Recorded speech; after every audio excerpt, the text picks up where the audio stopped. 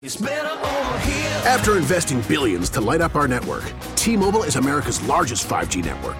Plus, right now, you can switch, keep your phone, and we'll pay it off up to $800. See how you can save on every plan versus Verizon and AT&T at T-Mobile.com/across America. Up to 4 lines via virtual prepaid card. Allow 15 days. Qualifying unlocked device credit service ported 90-plus days with device and eligible carrier and timely redemption required. Card has no cash access and expires in 6 months. Baseball season is heating up. Odyssey has you covered with the most entertaining coverage of your team. Stay locked in and in the know with the local voices you trust as they bring you unfiltered takes, recap games, react to the latest team news, and talk to callers. Listen to your favorite shows for free on the Odyssey app, Odyssey.com, your smart speaker, or in the car with Android Auto or Apple CarPlay.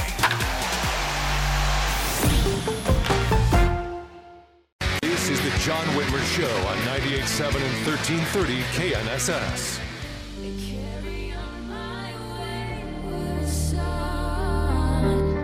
There'll be peace when you are done.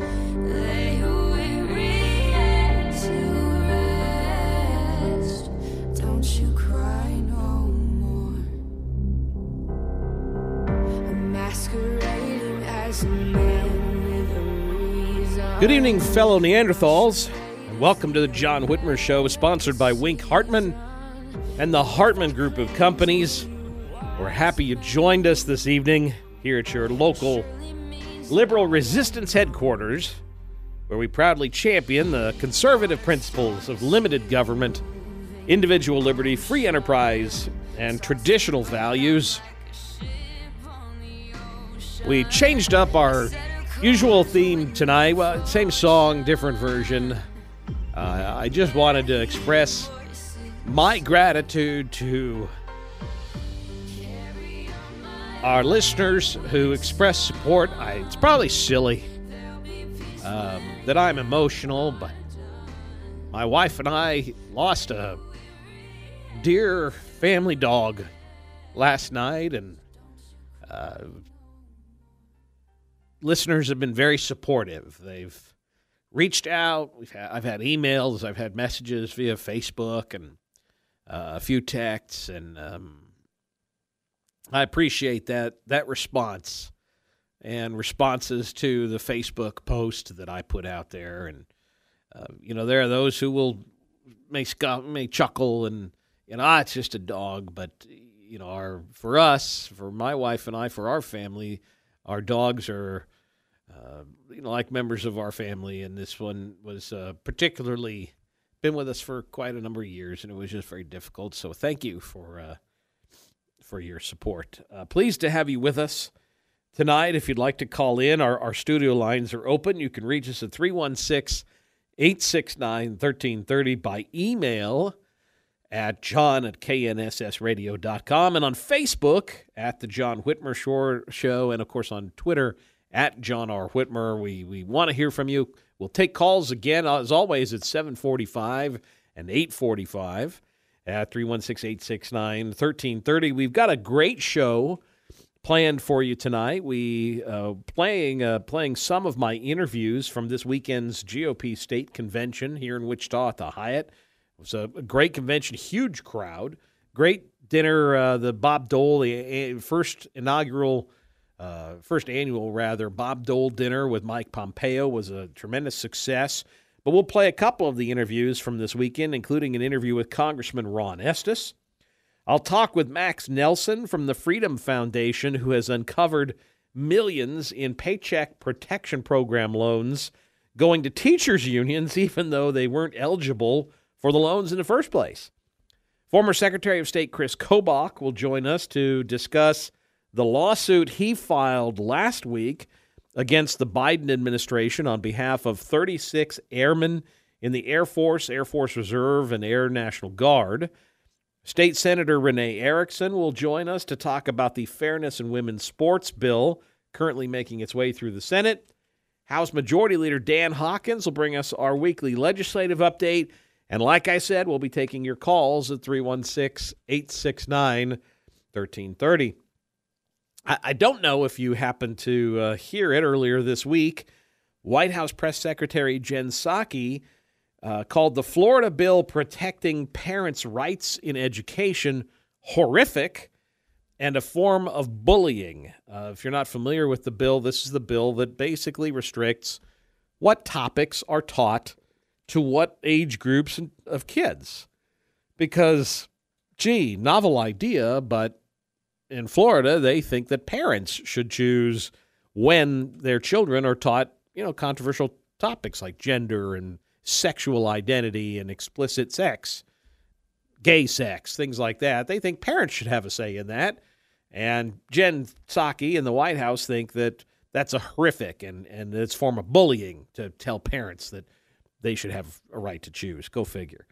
And set aside the fact that it shouldn't be the responsibility of educators to teach about gender identity or sexual orientation, the message coming from the White House is typical of what we are seeing all over the country. It's a message that encourages the perversion of societal norms, that reduces the importance of the traditional family values and places woke secularism above all else. And that's really what this is about. Yes, it's about control. Yes, it's about forcing the opposition to bend to their will. But it's really about putting down traditional values. And of course, if you dare to oppose them, dare to speak up, dare to defend your beliefs, your values, you're canceled. We saw that play out in the pandemic and the 2020 elections, where people were trying to get the message of truth out and were condemned for doing so. And we're seeing it play out again now, where if you say the wrong thing about gender or sexual orientation, if you dare to follow the science and say there are only two genders, or if you talk about life, if you're Jim Caviezel and you want to have an acting career, a career in Hollywood, you have to be ashamed of your Christian faith. If you don't agree with these kinds of ideologies or philosophies, people are going to try and silence you. I mean, remember what they did to the members of our own faith community here in Wichita when Brandon Whipple and his leftist cronies forced their radical, discriminatory, quote, non-discrimination ordinance on us. Wichita pastors were ridiculed and insulted because they defended their faith and their flocks, all in the name of inclusion, non-discrimination.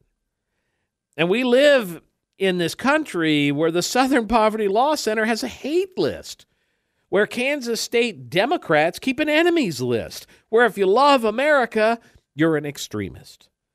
If you're a parent and you're concerned with what your kids are learning in a public school, they report you to the FBI. And if you think biological boys shouldn't be playing and dominating girls' sports, you're a bigot or a homophobe or a transphobe. You're not allowed to have a differing opinion. And that is what this is really about. It's not about control or forcing their ideological beliefs on others so much as it's about eliminating opposition to those viewpoints. The goal of the progressive agenda is to stifle or flat out shut down conservative voices in America. For years, it's conservatives who have been branded as intolerant. But liberals demonstrate their own intolerance using strictures of political correctness and the cancel culture mob as weapons of oppression. Liberals like to think they're better than us, particularly better than conservatives.